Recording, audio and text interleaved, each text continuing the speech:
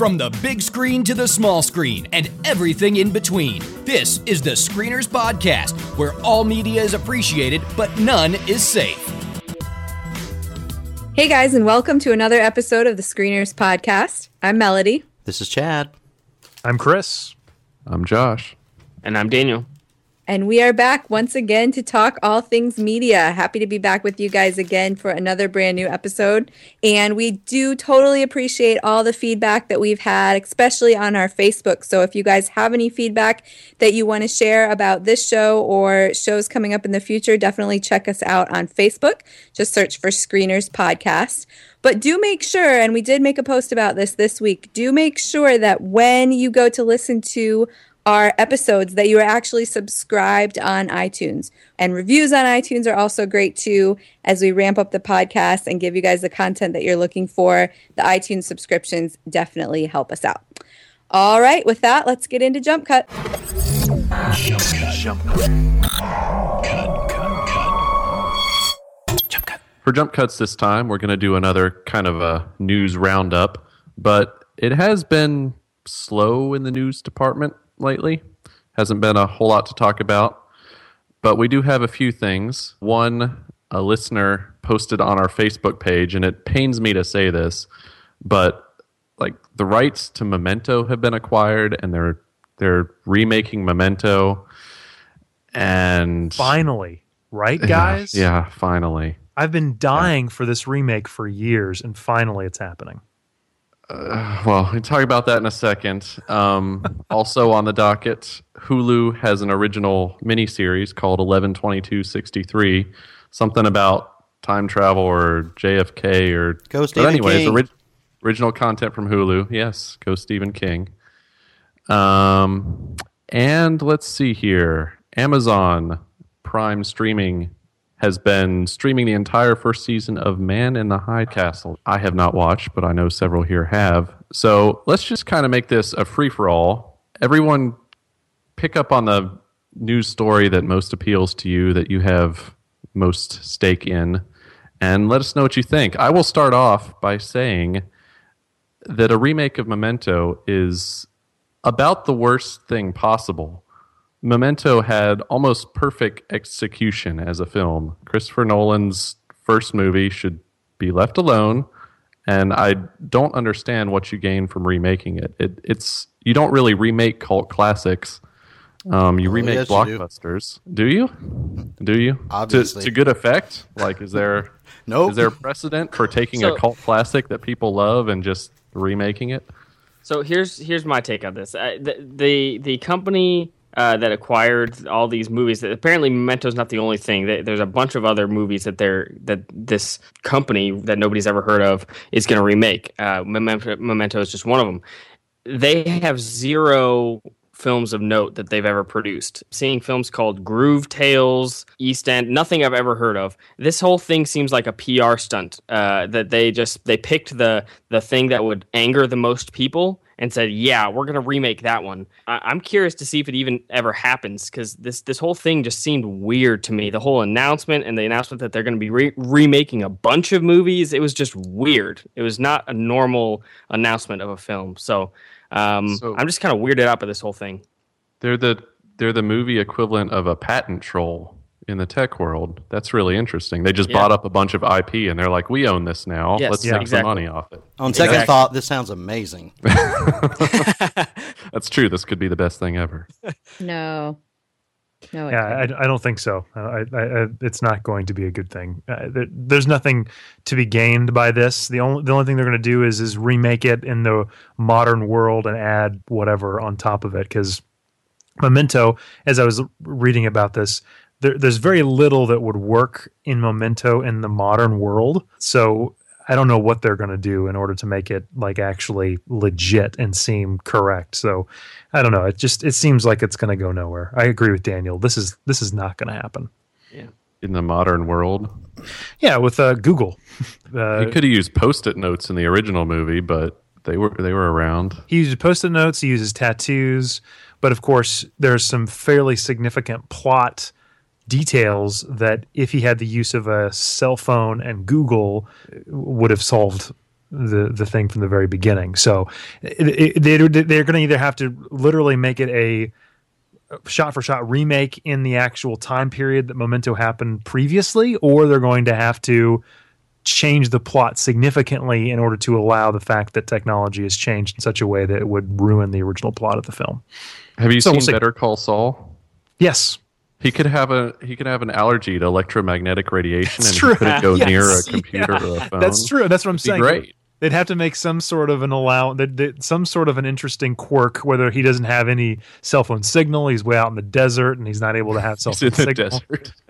Do you know what I mean? Like he's in a hotel that's way isolated and is not able to. It would have to be something like that in order for the plot of the film to work in modern day. That's all. Sounding better all the time because they're talking about how they're going to be faithful to the story and to the fans. This is going to be beautiful. It's going to be terrible. Let's just move on. There's no reason to talk. Are you saying you don't trust the AMBI media group? What?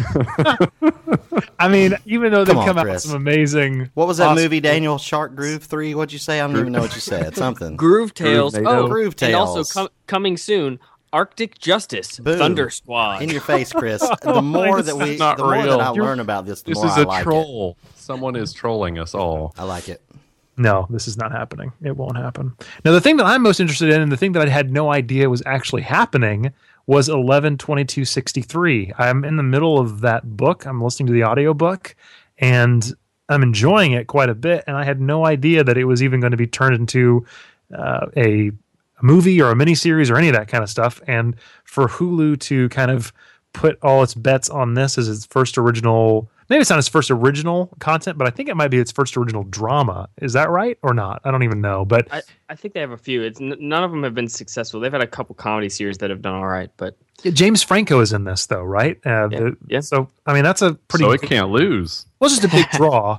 I mean, if you're going to, if you're going to put all your chips, out on the table and say, here's what we're capable of doing. Stephen King, J.J. Abrams, James Franco, those three names do a pretty good job of drawing attention, and so I'm excited to see exactly how this turns out. I'm a big fan of time travel, and I like conspiracy theories, and the whole story of the John F. Kennedy assassination. So yeah, I think this could be a very good thing. An 8-episode miniseries is the perfect way to go with a Stephen King novel. So yeah, it could be wonderful. It could be terrible, but from the trailer, it looks pretty great. And speaking of Stephen King, Josh didn't mention it, but one of the things that I was most excited about as potential news items was Matthew McConaughey may star in The Dark Tower. Yeah, I think you're excited about that? Who isn't? I am excited about anything that may actually make The Dark Tower a reality. Come on, Melody. Come on. I think They have been saying this Right. for how many years now? Yeah, it's I true. can't get excited anymore. My heart can't take it. I think our first episode of the Screeners, we actually talked about the possibility that someone was going to be making a. Yeah, but to be fair, that was only like 2.5 years ago, guys. Come on.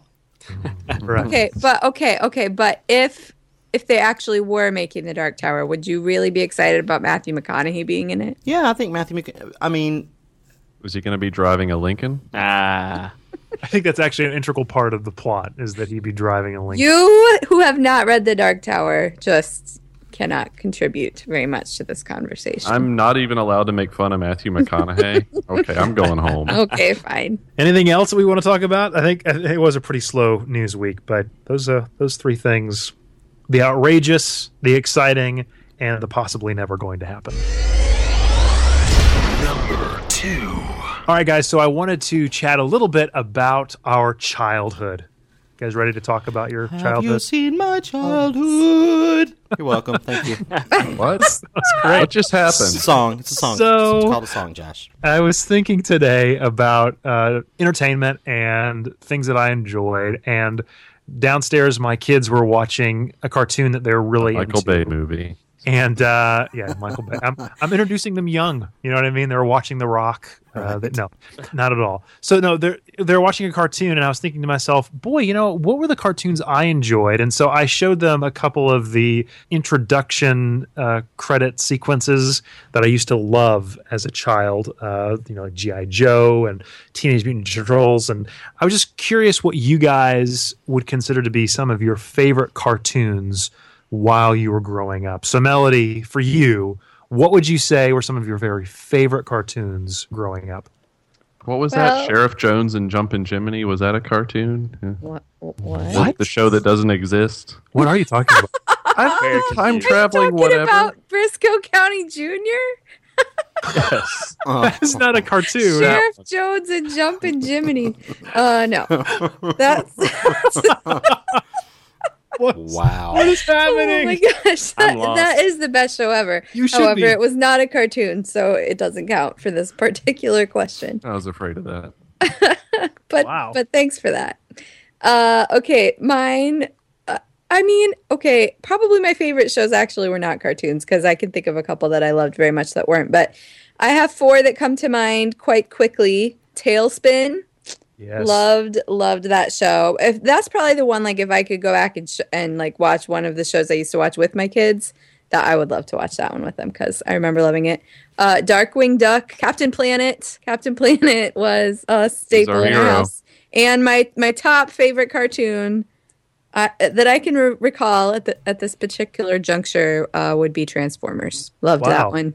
Yeah. Yes, it was our most dedicated watch back in the day. All right, Daniel, how about you? I think this is going to be interesting because I feel like we have a wide swath of generations. What are you trying to say, Chris? A generational Just go ahead gap and say between it. Daniel and Chad. Yes. So, Daniel, for you, growing up, what were some of your favorite cartoons? I'm not offended. Yes. Please continue. I am the youngest screener by a fair margin, so this is going to be a little different. I would, when I was pretty young, like maybe 8 or 9 or so, I would watch the classic Saturday morning cartoons. So Looney Tunes, Tom and Jerry. So classic things like that. Loved those. As I got a little older, it was the classic Nickelodeon shows for me. So Hey Arnold, Rocket Power, Rugrats was huge for me. I loved Rugrats. That show was fantastic. But the biggest one for me, I was in 5th grade. I got really into SpongeBob. Yes. Oh. Yeah. I've never seen SpongeBob. I mean, I know of SpongeBob, but I've never actually watched a show. Yeah. Philistine. Philistine. Yes, that was a huge one for me. I loved it, man. I mean, what can I say? I was a boy, and we all loved it. Yeah, so it was weird enough for a weirdo like me. So that's the biggest one. That was my biggest cartoon that I was obsessed with, I think. So nice. All right. Called Hey Arnold and Rugrats Nickelodeon classics. I know, right? That's like when I found out I was watching new episodes. Bel-Air was on Nick at Night. Oh wow, really? Yeah. Josh, how about you, man? I know you used to watch and enjoy things when you were younger. When I had a heart. Yeah. When I got 4 channels on my TV at home, I tried to watch cartoons when I could see them. There were so many. I don't know. My favorite is tough. Favorite might have been Spider-Man, the Spider-Man cartoon. But also ranking up there were The Tick, which was a great cartoon when I was a little kid and turned into an absolutely terrible live-action show that you should go back and watch just because of how awful it is. I've heard that is a cult classic, though. People, it's pretty funny. It is a really cult like classic. Okay, all right, but you didn't like it. It stars Rob Riggle as the Tick. No, or someone no, it's just someone shaped like Rob Riggle. I forget his name. I have no idea what's being too. said right now. Just words. Just words. But also, I have to mention Animaniacs in case no one else does, because Animaniacs was a fantastic cartoon. Yes, Animaniacs was wonderful. It was. All right, so taking us all the way back, Chad. I asked this question just so we could have a history lesson tonight. It was alive at the birth of animation, ladies and gentlemen. Tell us what you Steamboat enjoyed. Willie. Steamboat Willie was definitely grew up on that one. I loved it. For me, actually, I had the first cartoon that I remember watching, and the only reason I remember how young I was because I asked my dad for Christmas if I could have the toys to this cartoon, and he looked for it and said it doesn't exist. And in my little probably 5-6-year-old brain, I was like, if this thing existed, it would be the greatest invention of all time. And that was Voltron. Loved the Voltron cartoon. It was the five like tigers would come together to make one big robot. Yeah. So I asked him, I was like, can I have the tigers that make a robot? And they didn't have it. So I was super sad. But Voltron for sure. That's the earliest one I can remember. But I love Voltron. I loved, some of the classic ones. Inspector Gadget was a big one that we really loved. Yeah. I loved He-Man, Masters of the Universe. I have the power, right? No? Anybody? No, absolutely. Yeah, He-Man. I was all about He-Man. But probably my absolute favorite one was Alvin and the Chipmunks, just because, again, my family loved the music and stuff, and we always thought the 3-part harmony was like really cool. And my 2 younger brothers are only 18 months apart, respectively, and so our parents were always like trying to make us dress up as like the Chipmunks. It was really very frustrating, actually. But anyway, so that was it. Those are the ones. You guys, did you ever? I know you know who Alvin and the Chipmunks are, but do you actually remember the original cartoon? Absolutely, yes. Okay. Yes, yeah, totally. So there you go. Cool. Well, so for me, I really loved 2 comic book series. I think probably my favorite one was X-Men. That show rocked. I loved it. I remember specifically the Book It program from Pizza Hut. Did you guys ever do the Book It program from Pizza Hut? Oh, yeah. Pizza, baby. Yeah. So you'd read a certain number of books, and your teacher would give you like a report card and stickers, and then if you took those into Pizza Hut, it'd give you a free pizza. And if you collected enough of those, you also would get prizes. And one of those prizes was a VHS tape with 4 fully recorded episodes of X-Men. That was big time back in the day, because usually you didn't get to choose what show you watched. You just turned on the show when you got home, and whatever was on, you watched. Whatever episode of X-Men was on that day, you watched. But I love the fact that I could get my VHS tape from Book It and watch my specific episode that I really liked. VHSs? Yeah, man. I got ripped off is what I got. I got 4 VHS tapes. They were limited edition. They were black. Oh, man, I loved those VHS tapes. I think pizza. I think no idea what you're talking about. Right really? No clue. Man. You're so old. Daniel, do you know what they're talking about? No. See, you're so young. Go look up Book It. Now I feel you have to be literate like Chris. What are books? I'm confused. And then my other favorite one was Batman, the animated series, which is probably the better show in all honesty. But those two cartoons were the best. I mean, they were so great. And I think Big Chris still lives in those worlds, wanting to see those things come to reality. So being able to see the X-Men series actually happen on film, as well as Christopher Nolan's Batman, it makes my heart so happy to know that those things were translated so well to actual films for my adult being. So anyway, good stuff. All right, so let's move on to the next jump cut. Number 3. All right, so I guess that about does it, except I mentioned Amazon was streaming Man in the High Castle, and no one? All right, fine. We'll talk about that next time. So if everyone else out there wants to catch up on it, in the meantime, we'll talk about that next episode, and you can play along at home. Yes, everyone, right. You should watch it. It's a good one. Have you seen my childhood? You're listening to the Screeners Podcast. You know what they say, everything old is new again. Keeping in that tradition, the Screeners, having added a 5th member, Daniel, we thought what better way to welcome him than to include him in the Flick Chart rankings that were started so many years ago. As a matter of fact, before we began this show, we looked it up. We had forgotten what our top 10 list, and we were so embarrassed that we decided to wipe the slate clean.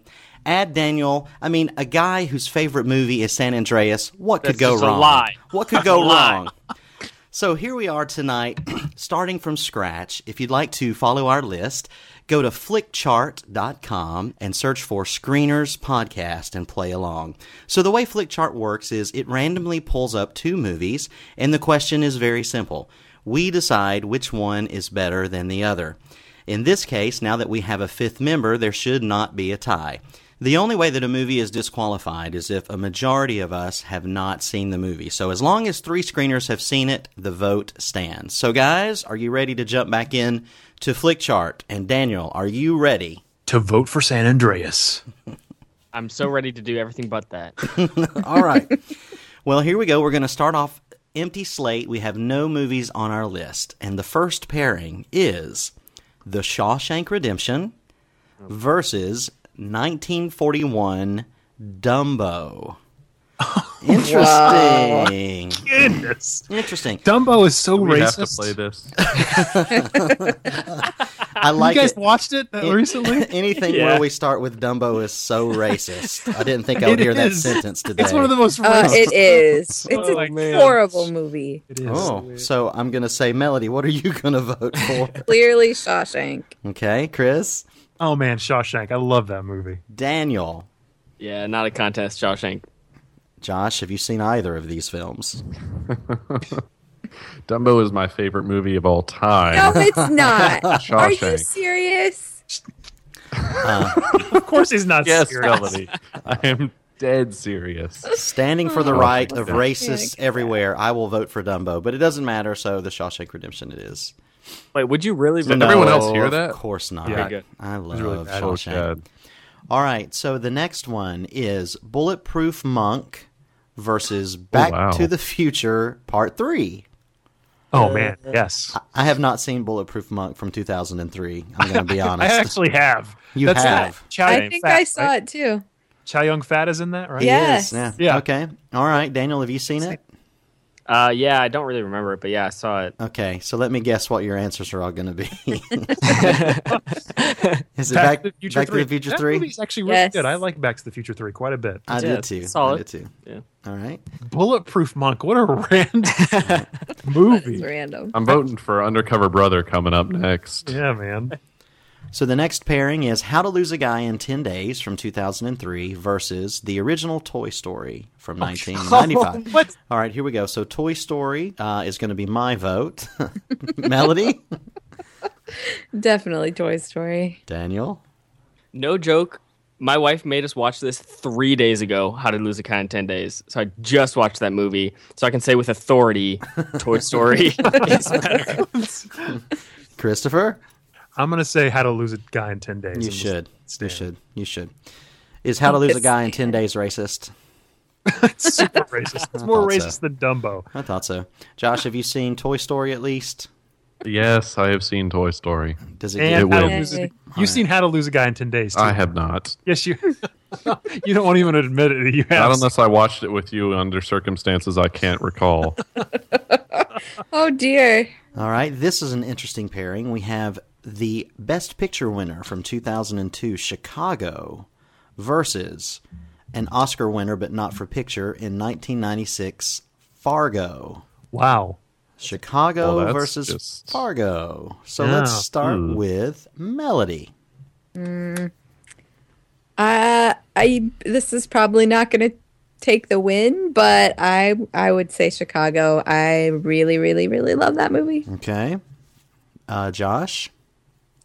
I know Fargo, Coen Brothers, I'm supposed to love that, and I just can't remember it very well. Okay. It's tough to vote. I guess I'll have to go with Chicago because I actually have memories of it. Yep. Okay. All right. Daniel? Yeah, this is a really tough one. I love Chicago, but Fargo's a really, really fantastic movie. So gotta vote for that. Fargo it is. All right. Are we going to have any controversy? Chris? Well, let me go. It's Fargo for sure. So, Chris, what do you think? Tiebreaker. There's no doubt it's Chicago. Oh, man. Wow! I Wow! love Chicago. It really. And I saw that movie in college, and it blew my mind to the level of. I'm pretty sure the three of us saw it together in We that did. nasty, stinky We did. dollar theater. The Dollar Theater. Yeah, the three of us did. Oh, that place was awful. It was terrible. So what you're saying is nostalgia wins, not the best picture. I understand. Yeah, really. I get No, it. I really like Chicago quite a bit. It did some But amazing. Fargo, things. I mean, I have to switch my vote if Fargo doesn't win. It's Fargo. No, it's too late now. I've already input the decision. What do you mean it's Fargo? Why did you change? I don't know, because it's Fargo. Too late. This game's kind of a bummer. We just voted down Fargo. We didn't, Daniel. This game is a huge bummer. We didn't. They did.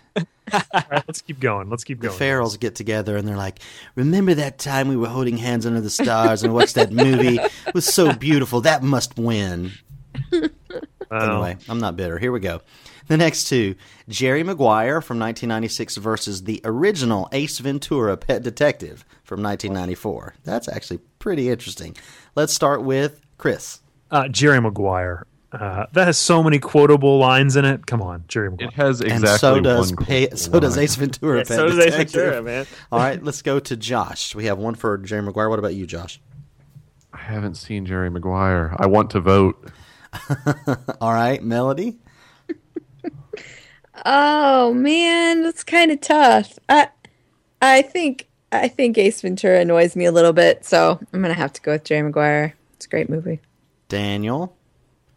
Honestly, Jerry Maguire did not hold up that well for me. I just rewatched it like last year, and I was really underwhelmed. It has a lot of quotable moments, but I was underwhelmed. So, Ace Ventura, it is. I loved Ace Ventura. I loved it, and it literally became everyday quotes from me and many of my friends. But it's Jerry Maguire, and it's not even close. It's a great movie, and I think it does hold up. Show me the money. Alrighty then. All right, the next one is Sleepy Hollow. Alrighty then, Chad.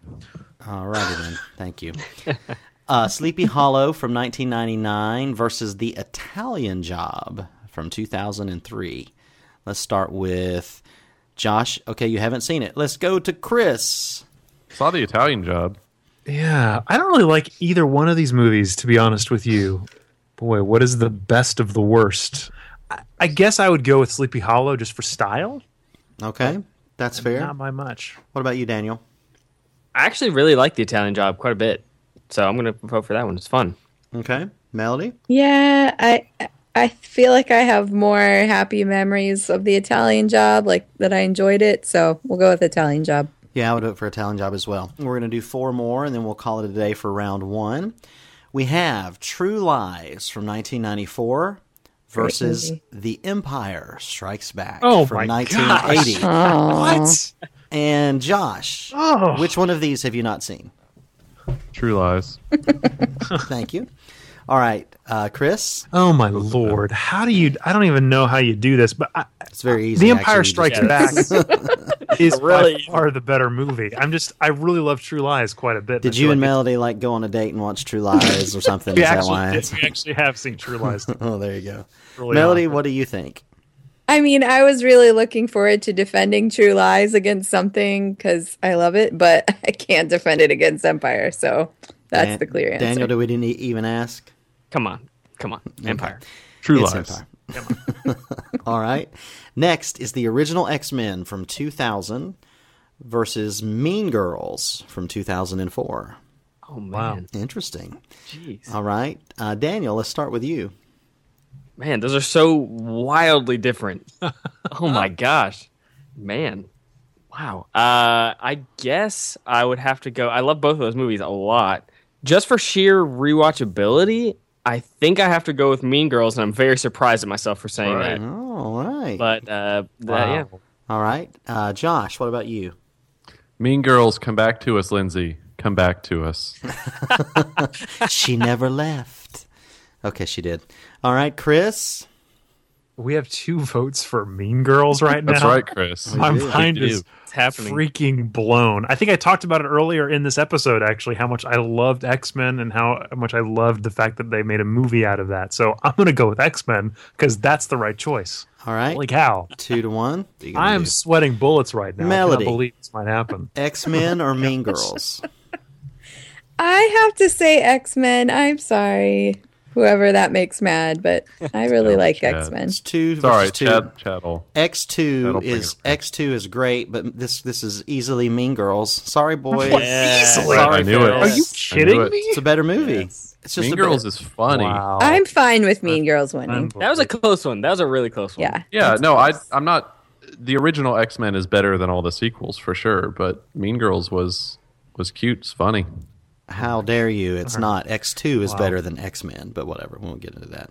Is it? No. Yes. X2 is certainly Rebecca Romaine. It's That's what we got. clearly better. All right, here we go. The original Alien from 1979 versus The Simpsons movie. The Simpsons. Don't even ask this question. Childhood. Okay. Chris, let's start with you. Is it all Alien all the time here? Of course, Ridley Scott's Aliens. All right. Are we all in agreement there? There's Spider Pig. No, don't even. Does whatever a Spider Pig does. That's a fantastic movie, though. But obviously, got to vote for Alien. It's Alien. It's Alien. Of course, it's Alien. What? All right. We have Spider Pig. we have Who Framed Roger Rabbit from 1988. Love. And a movie that I've seen, but I'm not sure about you guys, Gleaming the Cube from 1989. Yes! Yes! I didn't know we were Skateboarding doing movie. X-rated movies here. It's the skateboarding movie. So, Sure it is. skateboarding. All right, Josh. I guess we know your answer, Melody. You even have to ask. I have not seen Gleaming the Cube. Daniel, I'm assuming you sorry. haven't seen it either. I can't get over the name. No, I haven't seen it. It's a skating Daniel, you were our term, you only people. Cube. All right, so we'll bump that down. Yeah. Who Framed Roger Rabbit versus Austin Powers International Man of Mystery, the original from 1997. And we'll start with Melody. Oh my gosh, I hate both of those movies. All right. Austin Powers, I guess. What? Okay. Sorry. Daniel Deal with feels it. strongly about this. Daniel? My gosh. I mean, Austin Powers is fine, but Who Framed Roger Rabbit is amazing. Such a great movie.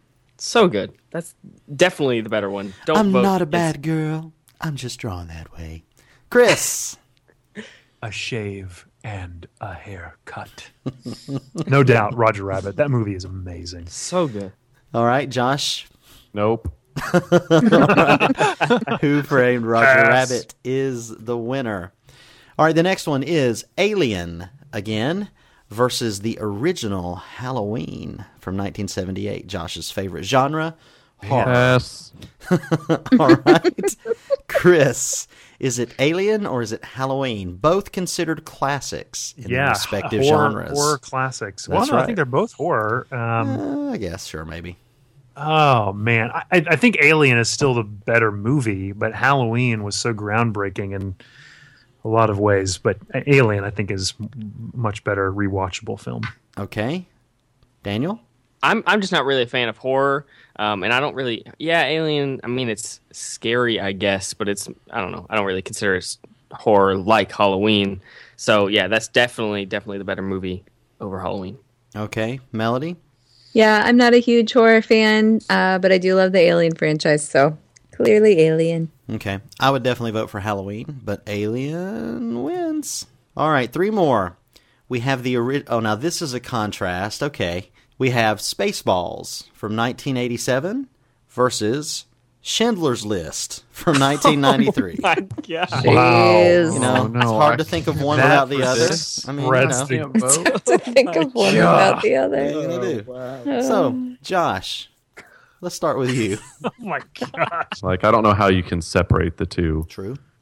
I haven't seen Schindler's List. Oh man. Oh, you've seen Mean Girls, and you haven't seen Schindler's List. I leave Someone the podcast. I think I stop. saw that one scene. It's kind of Wow. risque. All right. Rather than- So, Chris, Schindler's List or Spaceballs? I mean, Schindler's List. Do it, is- Chris. Oh, come on, Schindler's Chris. List is a much better movie than Spaceballs is. But Spaceballs is great. I'm just saying, Schindler's We List. want to vote for dramatic If reenact. there was one, And do so here's selected scenes from Here- Spaceballs. if I had to choose one that I had to watch for the rest of my life, I would choose Spaceballs. That's a more entertaining, fun, crazy film that is very, it's hilarious. But the better movie is Schindler's List. So I'm going to go with Schindler's. Okay, and Melody? It's definitely Schindler's List. Spaceballs is like mildly entertaining, but Schindler's List is a greatness. So, You take that back. Daniel? all right, it's funny.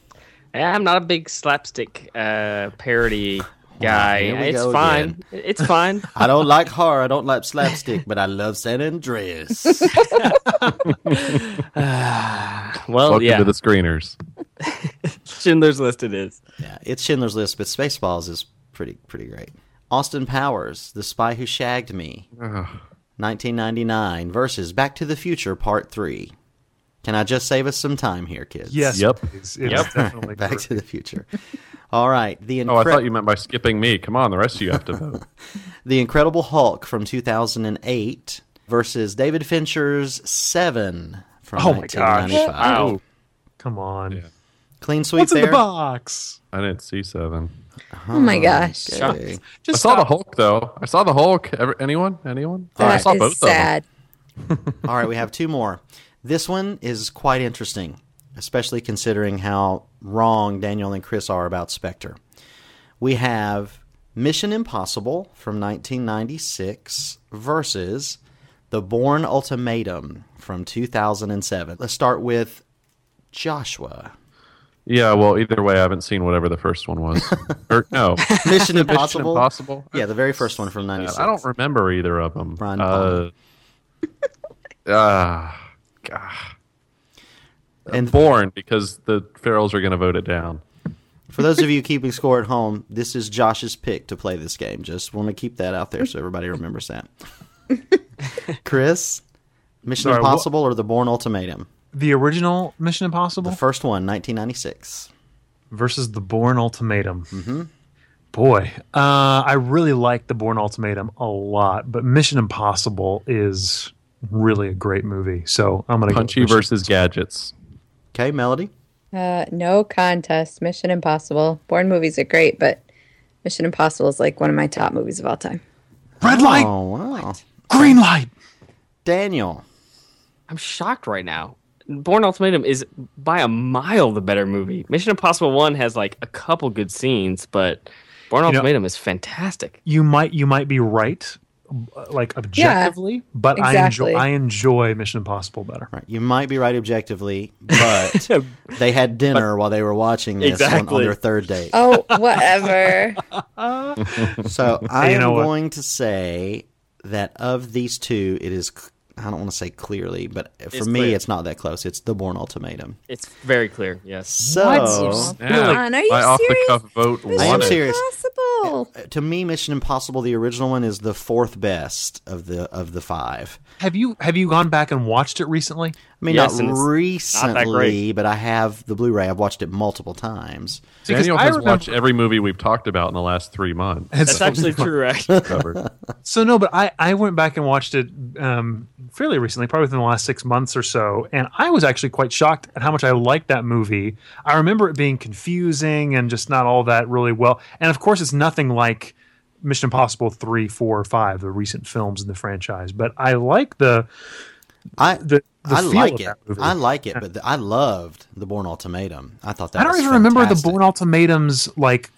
That's the thing. Like, I feel like those movies all A cohesive Yeah, story first so of much all, that I you- can't tell them apart. You don't remember the story of Mission Impossible. You just remember the one scene where he's hanging from the suspension wire. Exactly.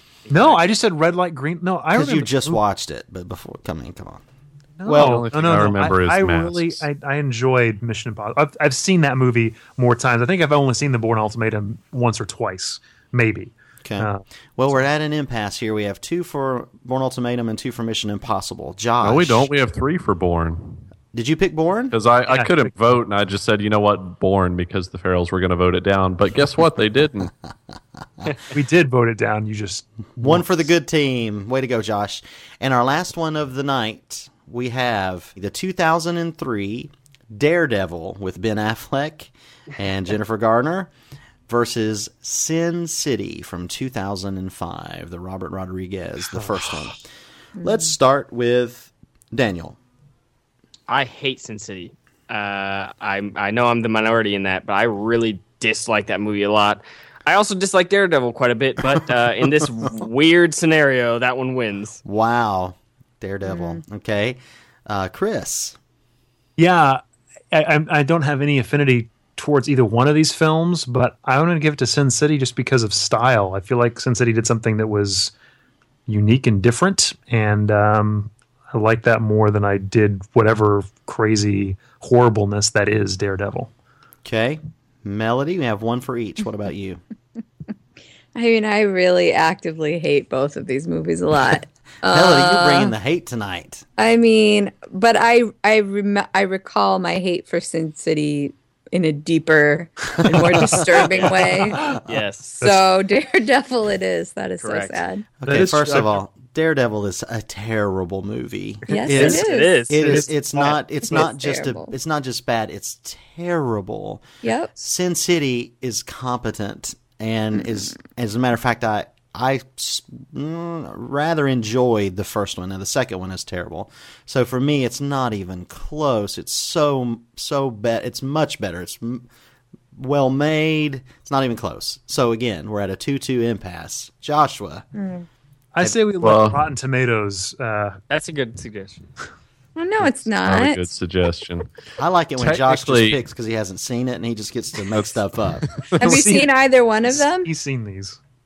No, I have seen Sin City. I technically cannot vote because I have not seen Daredevil. I will say that I liked Sin City in college, and I saw like 20 or 30 minutes of it on TV not too long ago, and it is really bad. Yep. It's just really bad. But it does get style points, but I can't vote. So next question. Sin City has a 78% on Rotten That is Tomatoes. sad. It's not sad. It's a good movie. Where No, it's not a good Daredevil, movie. it is a good movie. Where Daredevil has, rightfully so, a 44%. So the winner, thanks to the Rotten Tomato meter, is Sin Suggestion City. of Chris. You followed Chris's suggestion. Yes. What are we doing? the answer was What? Where am I?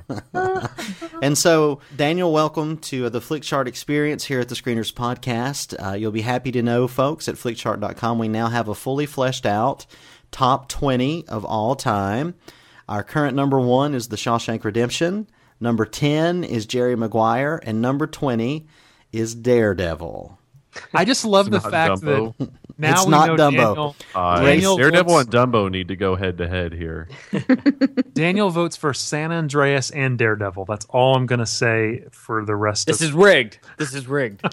Now, to be fair, 20 is not our bottom movie because we ranked 40 films. Our 40th and last place film is Racist Dumbo. So there you go. Yay. You can feel good Yeah. about that. All right, let's move on to our main event. Welcome to the main event. For this week's main event, we review The Hunger Games Mockingjay Part 2. I'm going to kill you with my bow and arrow. That's pretty much what the trailer was. Pretty much. going to fight for the innocent people.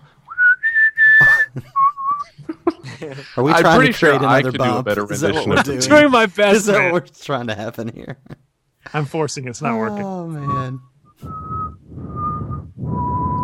The IMDb description for Hunger Games Mockingjay Part 2 says, as the War of Panem escalates to the destruction of other districts by the capital, Katniss Everdeen, the reluctant leader of the rebellion, must bring together an army against President Snow, while all she holds dear hangs in the balance.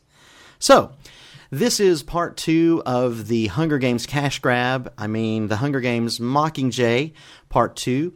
And while it did open as the lowest of the series from a box office standpoint, it still, after one weekend, has made almost $250 million worldwide. So it is a smashing success once again. And there was some controversy and some consternation at the splitting of the final chapter into 2 parts, as seems to be the Hollywood tradition these days. So my question to you guys is this. Have you liked the first 2? What is your relationship to the Hunger Games movie series? And did you feel that breaking this up into a 2-parter was worth it? And with that, let's start with Daniel.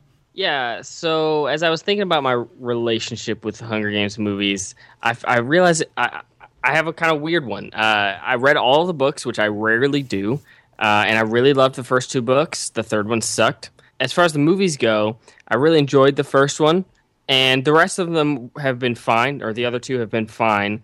But as I was waiting for this last one to come out, I realized I just didn't care at all about this franchise. Not that I had any bad feelings towards it or anything like that. I was completely and utterly ambivalent towards the entire series. And that rarely happens to me as somebody who sees all of the movies. So I don't know why that is. I just for some reason couldn't care less about this last movie coming out, even though I read the books and everything. So going into this movie, I liked the other films just fine. None of them any more than the rest. They're all very solid. And this one as well. It's a solid movie. It's perfectly enjoyable. It's entertaining. It's pretty well shot and acted. And the plot works better than I remember the book working. I remember I hated the book. I thought it was stupid. And I didn't hate the plot of this one. It's dark, but it's fairly interesting. The action was fairly well done. One thing that bothered me throughout was that everything felt extremely convenient. I loved how TVs just popped up at the perfect moment to deliver exposition throughout the entire movie. That was really frustrating. It got old very quickly. And hiding, they have cameras all throughout the city, but they're able to hide right next to where these soldiers are investigating a building that they just saw them in. It all got very old. But even so, like I said, it's very entertaining regardless. And there's no doubt that this is it's a well-made movie, but I probably won't remember it in a couple months. So I don't know. I'm just kind of ambivalent about the whole thing. So a somewhat positive but not really review from Daniel. That was a positive review. Somewhat. Sort I mean, of, he said it sort was of. well done. There were some things in there that it's not bad. Not bad. Okay, Josh, did you see The Hunger Games: Mockingjay Part 2? Sadly, yes. You should also ask me if I saw the rest of them, because I'm also sad to say I did, partially for this podcast. I think we reviewed, what was it, the first or the second one? Right. It was the second one, because I did not want to see the second one after I saw the first one. Right. And I did anyways. You're welcome. So you still haven't seen Schindler's List, though? Correct. Okay, please Because continue. the time that I could have spent watching Schindler's List, I was in the theater seeing The Mockingjay Part 2. Next time we give you the pass, Josh. Go ahead and watch I Schindler's go watch List. Schindler's List instead of whatever crap we're reviewing next. No, you can't do Hey, we're that. getting into the good I season think now. he could. All right, Josh, so what did you think about The Hunger Games in general, if we can't guess that already? And what did you think about this final installment? Yeah, you started out by saying, what's our relationship to the series? And my relationship to the series is that I have so much deep-seated loathing for the first two movies that nothing the third duology or trilogy or whatever they made it into could have pulled them out from the mud that is my hatred for them. Even though in the second movie, at the very end, they were starting to show what was happening outside of the Twilight Arena or whatever was going on in there. And I was like, that is the more interesting plot. Yeah. But and then we saw it in the third movie, and by the time we got there, I didn't care because these characters were so annoying to me. But anyways, moving right along. I watched the first part of the part 3, part 1, what are we calling it? A couple days ago in preparation because it's been on TV now, and I had trouble just paying attention to it at all. Anyways, part 2 was, like Daniel said, the best I can say about it is that it was competent, and there was one scene that made me wonder, if I were shooting this scene, how would I actually accomplish what they did there? And that was the wedding scene, by the way, and that was the most interesting cinematography in the movie. Other than that, just no. So much no. I do try to take a step back though. Like other people are concerned about. You guys are often concerned about the competency of the filmmaker, the way the shots are framed, and the movie making as a craft. Which I get that, and that's fine.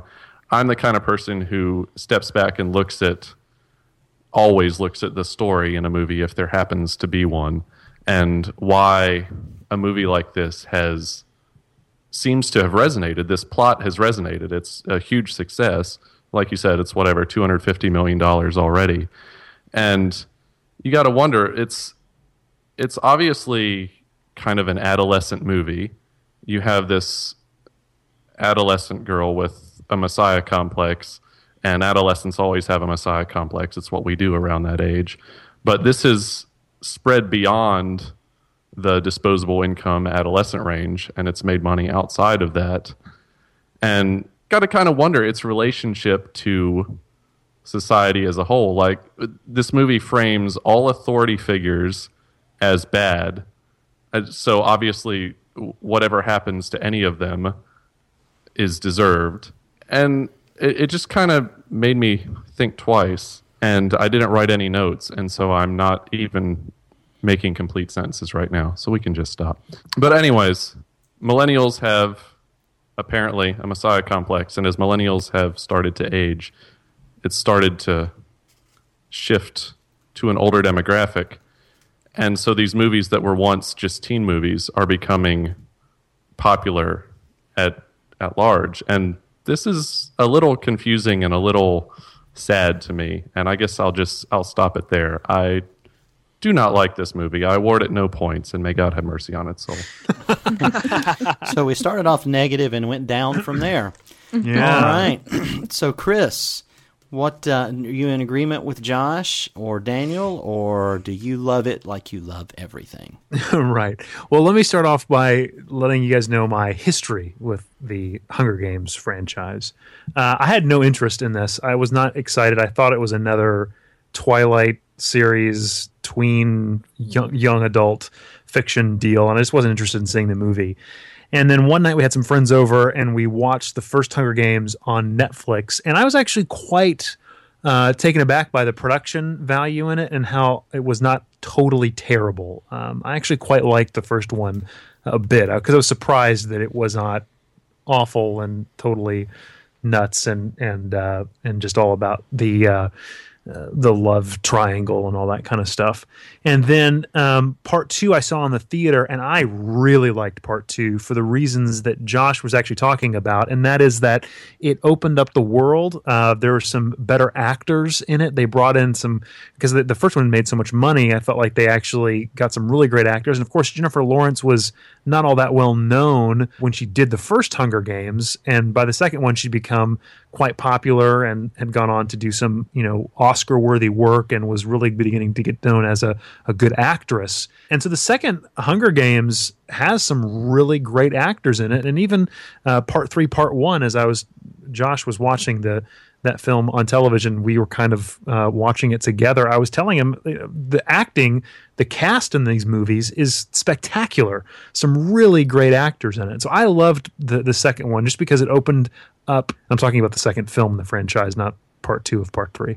I really liked that movie quite a bit. It got me excited about the future of what maybe this resistance could be. I'm a huge fan of post-apocalyptic or dystopian kind of futures. 1984 and Fahrenheit 451, all that stuff is exciting to me. I like that setting. And so this kind of spoke to me on that level. But this movie, The Mockingjay Part 2, boy, it was really kind of a mess, wasn't it? I felt like I was expecting the series to at least end on a strong note. I really feel like it stuck to its guns and it delivered what it was promising, but unfortunately it was very, I guess, mediocre and not very satisfying. We can talk about it in spoilers if we get to spoilers, but it just, for me, it felt like the series really hit a high note at the end of the second film. And specifically like what Philip Seymour Hoffman's character, what's his name? I can't remember. It's a really silly name. What Plutarch. Plutarch. Yep.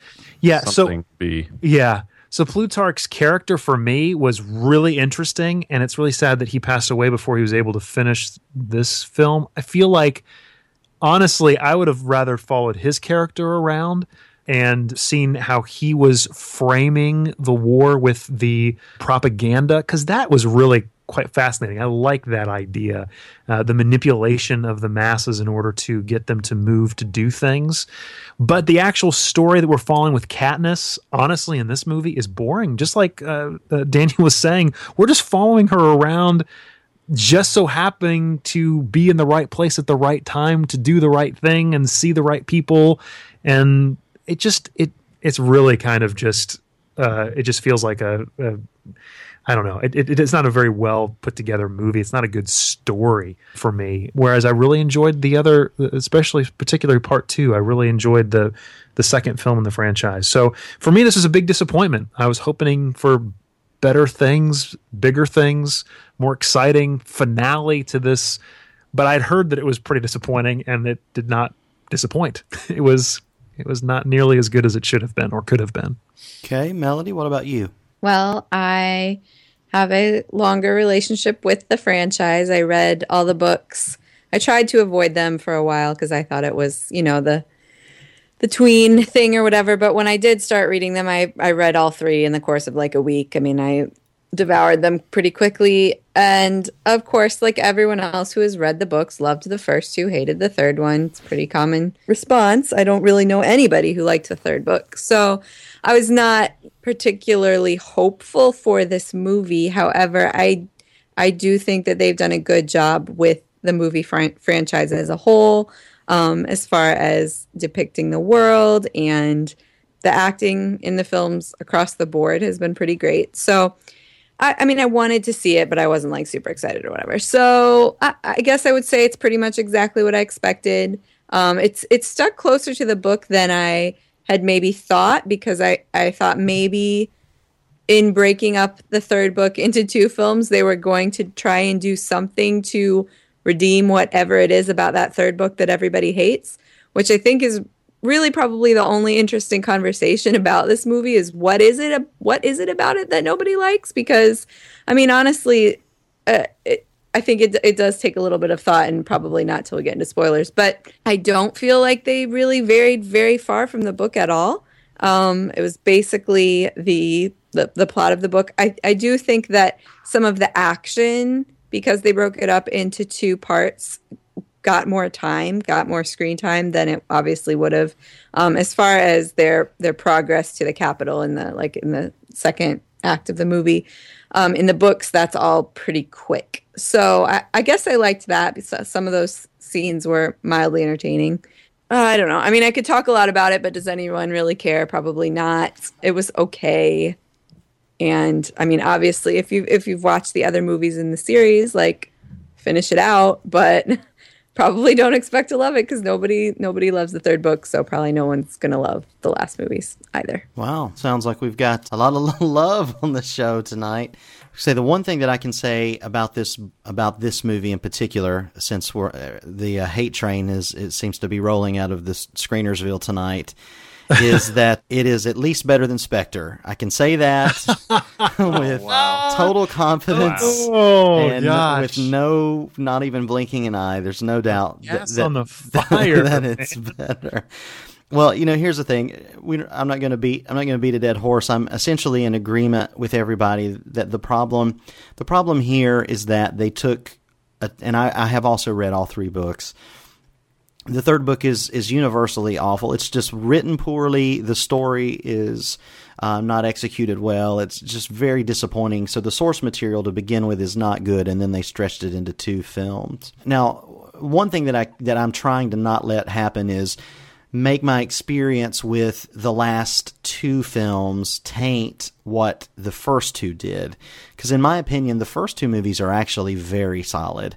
And I would say even better than solid. There are a lot of very human moments. I love how this series in general, and I don't want to get too deep into these weeds, but I love how the gender politics in this stuff is really great. It's wonderful, even in this movie, to see so many women, a lot of different ethnicities in major roles, playing a very important part in the story, because we don't see that a lot. I think a movie deserves kudos for that, and with great actresses as well. I love the fact that even though there's a love story at the core of this, the entire thing is not necessarily exclusively built around that Katniss is not your standard kind of over-sexualized heroine. So there are lots of things to like about this, but this movie specifically is Daniel mentioned it with the screens and how they would come on at all the right times. Another thing that constantly happened is, as opposed to showing us action, they sat down and talked about what was happening a lot. There were lots of conversations in this movie where they would just sit down and just explain exactly what the audience needed to know, back and forth.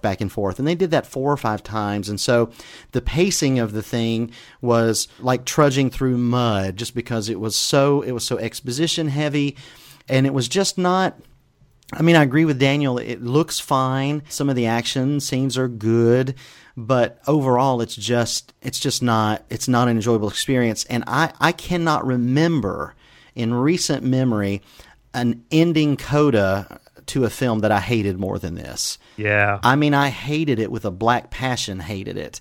I think it was a betrayal. It was a betrayal of the character.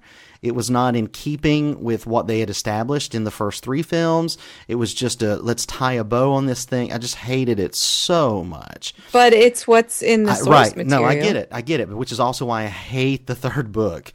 So it's just one of those things where I agree with Melody. They kept it true to the source material, which normally for me is a bonus. But in this case, I couldn't come around, because there were moments where I was like, I'm enjoying this. I think I'm enjoying this. But then when the talent surpasses the material. Yeah. No doubt. Yeah, no doubt. So overall, for me, a big disappointment. But honestly, Mockingjay Part 1, which also was very competently made, was similarly frustrating because nothing really happened in that movie, because it shouldn't have been a standalone film. It should have been one. There's a lot of anticipation in it, though, which is why I think I at least gave it a pass. I was like, okay, all right, so this is building to something. Right. It must be important enough that there was a necessity for 2 films. And as it turns out, Definitely there really not. wasn't. Yeah. Definitely not. I wanted to mention one more thing, if I could, before we move on. And I mentioned this to Melody, there was a lot of moments in this film that felt like were ripped from the headlines. I don't know if you guys felt that at all in this, but there was a lot of moments in this film that I thought to myself, wow, this is really kind of poignant, and they're trying to say something, but all of that is just totally missed when the film doesn't live up to those moments, doesn't really earn them all that much. And I was quite saddened by that. I felt like this material, the world that they were trying to build, deserved a better ending than what we got. I really feel like I was hoodwinked because I hadn't read any of the books. I didn't know how it was going to end. I didn't know what characters were going to rise to great heights and which ones were going to be defeated and all that. I had no idea what was going to happen.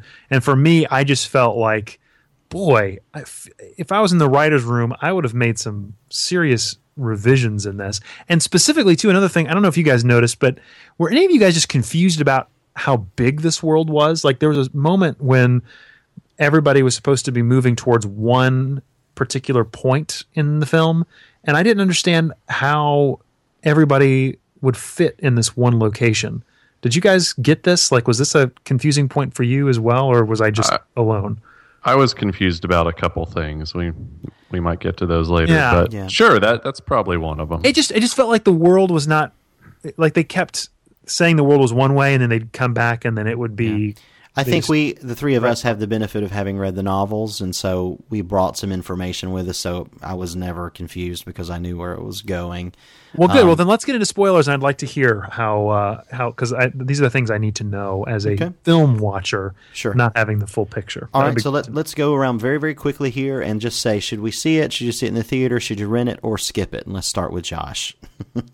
Watch some Charlie Kaufman movies instead. Support actual stories that might help your life in some way. There you go. Chris? I mean, if you've watched the other films in the franchise, you're going to see this movie, which is the reason why it's made so much money, despite it not being a good movie. So I would say if you've seen the other films, yes, go see the end of it, but don't expect to like it. Okay, Daniel? I think that most people, if you liked the first 3 films, you'll like this one as well. I think for the majority that'll be true. So if you like those movies, you'll probably like this one just as well. Maybe you won't love it, but you'll probably like it. So, go see it in theaters, I guess. It's you don't need to rush, but sure, see it. Okay, Melody? I think you could totally rent it and be just fine. I agree with that. I would say rent it. You don't have to see it in the theater, but it looks like most of you already have. So there's that. All right, That's right. With that, we'll move to spoilers for Mockingjay Part 2. First rule of Fight Club is you do not talk about Fight Club. Well, you look nervous. Is it the scars? You want to know how I got them? There's so many places it would never occur to Hawk to hide. However, the reason the Führers brought me off my Alps in Austria and placed me in French cow country today is because it does occur to me. Because I'm aware what tremendous feats human beings are capable of once they abandon dignity. And in the dream, I knew that he was going on ahead. He's fixing to make a fire somewhere out there in all that dark and all that cold. And I knew that whenever I got there, he'd be there. And then I woke up. All right. So just to clarify this, book readers, for me, and I asked this of Melody, but she couldn't quite remember either, and it seemed like it might be a confusing point too. But like, how does everybody in the entire world fit into one building in the Capitol? It's not everyone It's in not. the entire It's not the world. world. Those were just the residents of the capital plus the invading army. All the districts are miles and miles and miles away from each other. Okay, I understand. But how many people were supposed to have fit into the mansion? Well, that's not the point. The point wasn't that was a a square real in front of the Yeah, mansion. it wasn't a real plan. The plan was to get them in front of the people, get as many people as you can to then bomb them. But The I mean, rebels like, bombed when them, she- not the Capitol. When she Correct. got there, Go when ahead. she got there, though, like there was only a couple hundred people. That's what I didn't understand. Like, hadn't they already so there was only a few hundred people in the Capitol total? No, there was remaining after the war. Yeah, like some it's after people the died war, in the war, some and they- people left. Right, some and they talked people- about evacuating the outer Right. area prior to the invasion and all that stuff. Wow. Okay. Yeah. That just seemed a remaining little. refugees that were still in their house. Yeah, it just seemed a little. I didn't understand the scale of what was happening. Seemed really like it felt like we went from a budget of like millions to all of a sudden a budget that was like a TV budget. Like I was supposed to believe this was everybody in the city, and I was like, I don't understand why there's only a few hundred people here. I feel Well, like they only had a few minutes between Millions. when the announcement came and when the bombing started. It was a very short period of time. Okay. And there's a lot of people that probably had absolutely no trust in the Capitol and just stayed where they were. So that was not everyone in the entire Capitol. But Okay. really, does anybody care? No. No, I just was curious. It was just one of the moments that bothered me. I felt like the world was collapsing, both figuratively, literally, and whatever. So it just seemed weird. Anything else that we want to talk about for this film? Just because it kind of bothered me, because I just want to know, you book readers out there, how did the plot with her other love interest, Gale, actually end? In the movie, he just went away. She said, "Goodbye, Gale." Are we supposed to believe that he planned the bombing on the Capitol? Like, I didn't understand. No, that was his idea. They had that scene back when they were talking about in District 12 or whatever it was about the underground thing, and he had that plan of the second bomb. And so basically what she was intimating there is that the President His idea. Coyne took that idea and used it to drop the bomb on the kids. Which is And why so he said, it- "I don't know." Yeah, he doesn't know because it was his idea in a different context. It just wasn't his idea, obviously, to bomb the children, but she hated him for that. And I think that's one of the most annoying parts of how that story resolves. If you care about the romance, that's a stupid ending to that relationship. So Yes, I agree. I wouldn't say I care about the romance, but the fact that it was like one of the main plots of the whole series, it kind of bothered me that that's how they resolved it. Yeah, I totally agree. Yeah, that was confusing to me. I had thought that he had helped plan the attack. It definitely did not bother me as much as that speech monologue that she gave to her infant son on the blanket at the end. that was so So- terrible. That's It pretty was the bad. most melodramatic. How is it? Oh, it was beautiful. And the way that That's exactly what I talked and the to way that they Baby shot said. it looked like garbage. It was like, what It are did. we in a different? I'm so was green screen or something. confused. It was weird. It Yeah, was I bad. hated that ending for lots of character reasons and just because it was poorly executed. That was rough. Rough. I think one thing that made the movie a little bit easier than the book to swallow was the death of Prim, because I feel like in the book it's sadder somehow, or it's more like it is horrible. For sure. Yeah. I think that you're more connected to Prim in the book, and so it's sadder. In the movie, it's just kind of like a passing thing that happens really quick. Yeah, they don't even talk about it really. It just like happens and then they move on. Yeah. Well, then she yells at the cat. Exactly. Then she yells at the cat with stupid. saliva going all over the place. Yeah, it was like, that was weird. Jennifer Lawrence is so much better than this. This is like, ugh. Yeah, and watch Silver Linings Playbook. No, don't. Are you serious? Tell us, Daniel. Tell us we should watch it. You need to watch that movie. Anyway, I won't. Excelsior. The and you can't really even complain about this. Kind of had the Return of the King problem of having 12 endings right in a row, but that's how the book is. So it's like, there's a lot of things that are just broken. It's exactly how Melody described it. She was like, the ending is so brutal. After Prim's death, you're just like, I don't care. I don't care. Why are we trying to resolve and nobody cares, because it's just like, what is happening? I mean, I have to say though, I could have done without Prim's death. That felt manipulative and kind of silly. I mean, the only reason why I would say that it was necessary is because that's the reason why she kills Coin. If it wasn't for that, she probably wouldn't have killed Coin, and Coin would have become president and done exactly what Snow did. I disagree. Yeah? I do. You don't even. So I disagree too. I don't have a huge dog in the fight, but her whole reason in my mind for killing Coin was that she was tired of being a pawn and she sensed that she was a pawn again.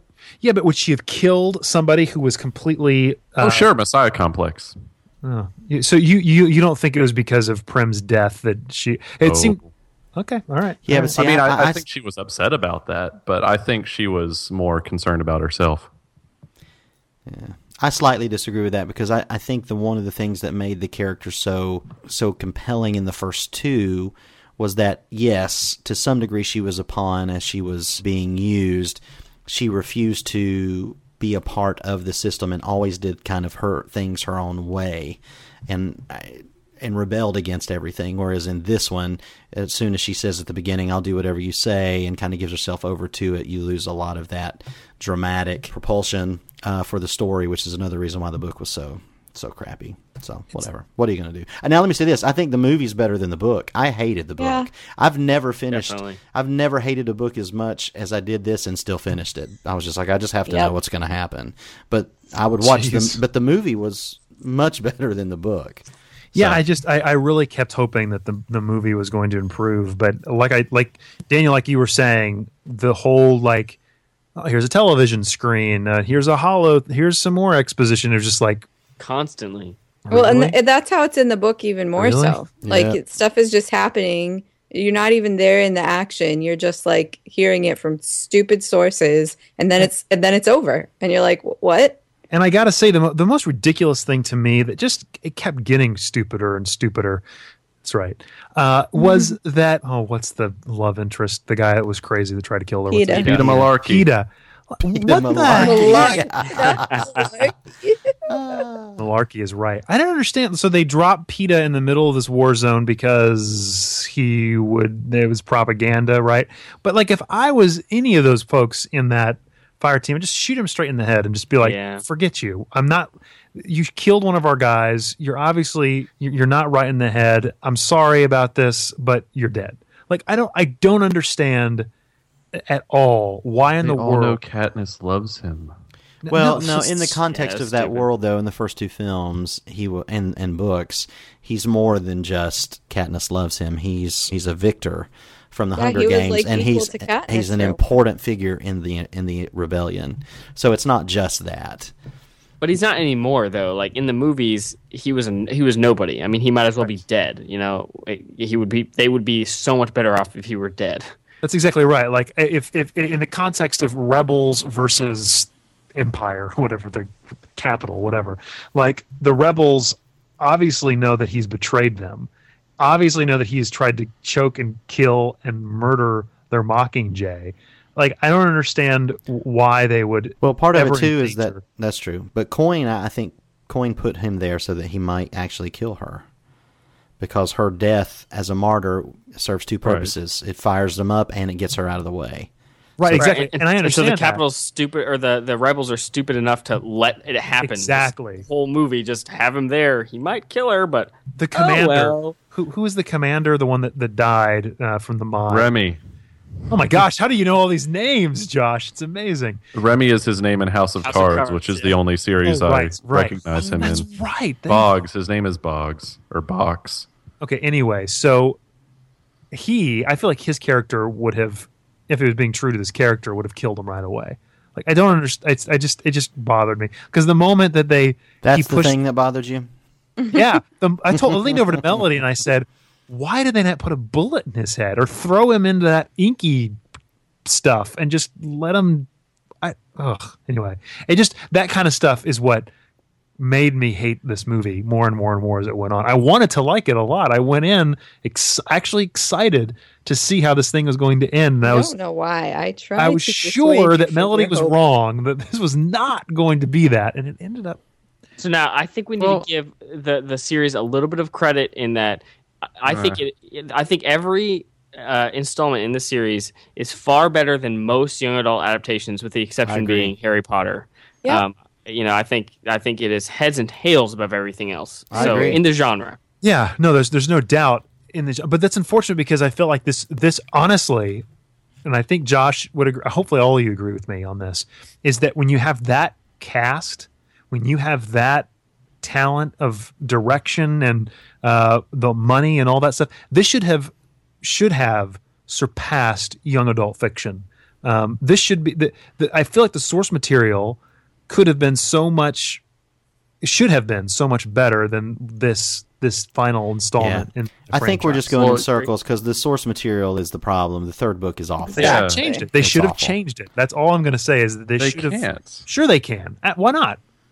I don't know anyone who's a fan of the Hunger Games that would have been mad if they changed. That's right. That's what I'm saying. I feel like most people were going in thinking to themselves, "You can't change the story, but you can't." You can't. I mean, you can. I mean, they bought the rights to the story. They can't just. I mean, it seems like they'd have a lawsuit on their hands somewhere. I don't know. Well, I don't mean they had to have.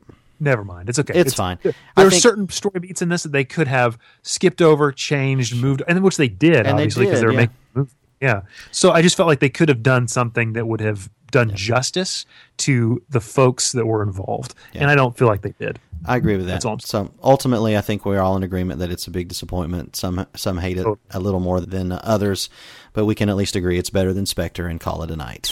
You're listening to the Screeners Podcast. All right, well, we have talked far more than enough, so now it's your turn. Please go look us up on Facebook. You can find us at the Screeners Podcast. Let us know what you want to hear. Let us know what you'd like. We really want to please our fans, so we want to know what you guys are interested in. And from time to time, we post questions and polls and various things, and you can join in the fun with us screeners. So check the page for updates between episodes and all sorts of other fun.